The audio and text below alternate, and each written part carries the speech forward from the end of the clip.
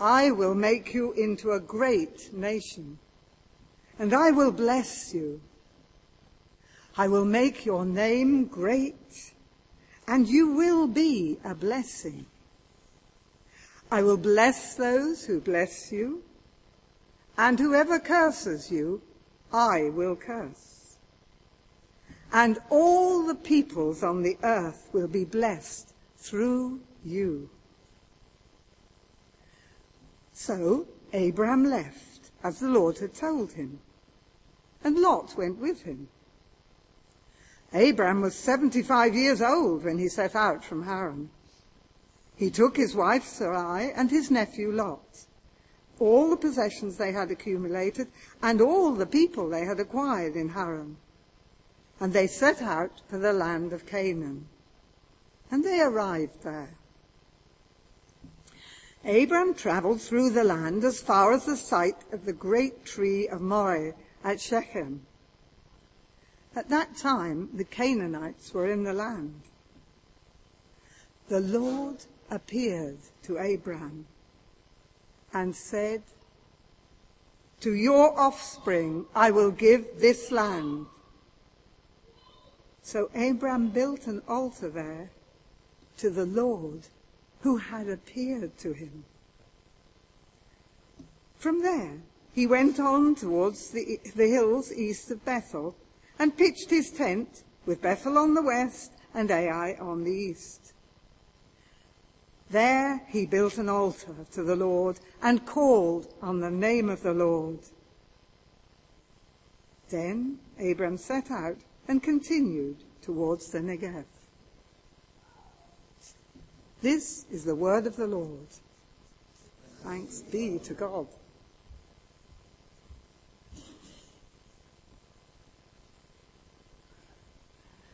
Just before Ivan preaches to us, he's asked if we can pray for him. So I'm going to pray for you now, Ivan. Okay. Lord, we bring Ivan to you. We thank you for what you've given him. We pray again, Lord, that you would give him peace. And also, as the scripture promises, he would know the mind of Christ as he preaches to us. So please bless him now, Lord. Anoint him with your Spirit.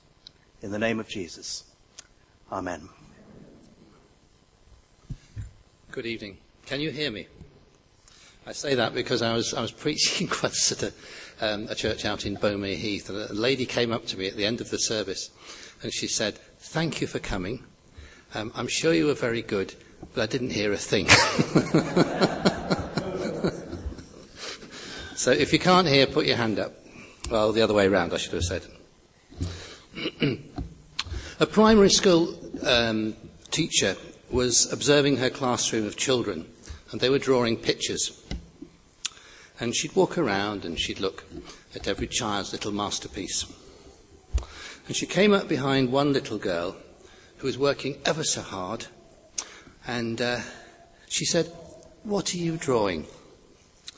And the little girl said, "I'm drawing God."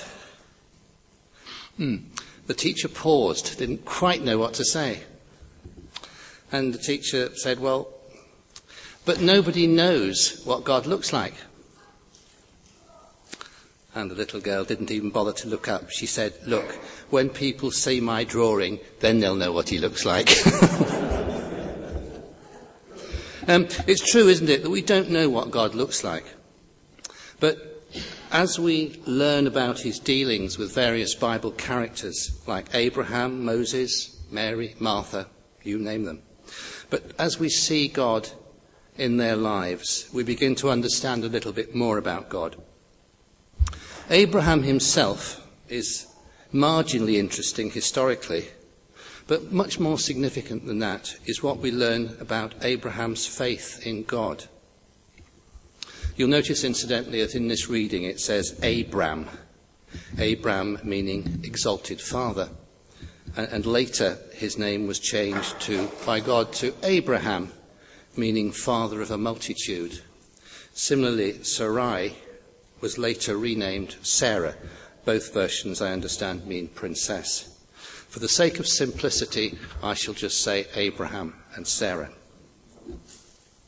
I'd like to just make 4 simple points about Abraham. First point is that Abraham was clearly special. If you look at the beginning of our reading, we see that Abraham had a unique role to play. This is what God says to Abraham in the Ivan strictly unauthorized version. I'm sending you on a long journey. Don't worry about the precise details, as I'll tell you later. You'll be the father of a great nation. You are somebody really special. And you're going to make lots of people happy. Those who are on your side will be blessed by God, but woe betide those who oppose you. Now, as I said, that's my version, but I think it captures the spirit of what God was saying. Just imagine, though, for a moment, that you had been Abraham, and that God had said that to you. Could you cope? How would you react? What a responsibility it would put upon you. And, if you're like me, wouldn't you have a few questions to ask? A few reservations? So, first point, Abraham was special. Second point, God told Abraham, go to the land I will show you. It all seems so vague, doesn't it? And yet Scripture says, so Abraham left as the Lord had told him. And later, if you look at in the book of Hebrews, the writer of the Hebrews adds, even though he didn't know where he was going. So Abraham left as the Lord had told him, even though he didn't know where he was going. In other words, he was obedient and he did what he felt God was calling him to do. We don't know whether he had any misgivings or whether he felt a certain reluctance. It doesn't say. It's quite likely that he ran the whole gamut of emotions when he realized the personal cost and the effort involved. What would you have done had you been in Abraham's shoes? Come to that. How would you react now if you had the distinct impression that God wanted to move you out of that nice little rut you've got used to and involve you in something new? Oh, especially if the details were a bit fuzzy. Hats off to Abraham. He certainly followed God's plan for his life, costly though it must have seemed at the time. What a picture of a man who obeyed God. So Abraham was obedient. Third point, Abraham was a man of faith. But what an upheaval it must have been for poor old Abraham to leave home and go on a journey without knowing precisely where. What an upheaval for poor old Sarah, who was still childless, and yet we understand that she was still keen to have a child. A few years ago, I went in for a competition in, I think it was probably the AdMag or maybe the Chronicle, I can't remember. And we had to say which was our favourite view of Shrewsbury and why. And I wrote that it was the view of the square in Shrewsbury. You know, you've got your back to the Halifax Building Society and you're facing the Clive statue. You're looking at the Market Hall. And that made a great impression on me when I saw it for the first time. And I fell in love with that view, and I still feel the same about it many years later. Anyway, subsequently, I won the competition, and the great prize, you won't believe this, a book about Shrewsbury with coloured pictures. How about that? Anyway, better than nothing, you may say, though I would have really been somewhat happier had I won 2 return flights to New York. But anyway, I won a book. The point I'm making is that I love Shrewsbury and Shropshire, as does my wife, Jacqueline, and I don't want to move. So I sympathise with poor old Abraham, who would have been perfectly happy to stay where he was. He must have had a deep-seated faith in God, or he would have never done it. Fourthly, Abraham was old, but he wasn't past it. Remember, Abraham was 75 and Sarah was 65. Now, I'm 66, so I can fully appreciate that for Abraham, nearly 10 years older than me, it would have been a real struggle to up sticks and move on. Some of you may think you're too old, so it's too late to do anything which really counts in God's eyes. Not so. We're at present considering Abraham, but what about Moses? What about Noah?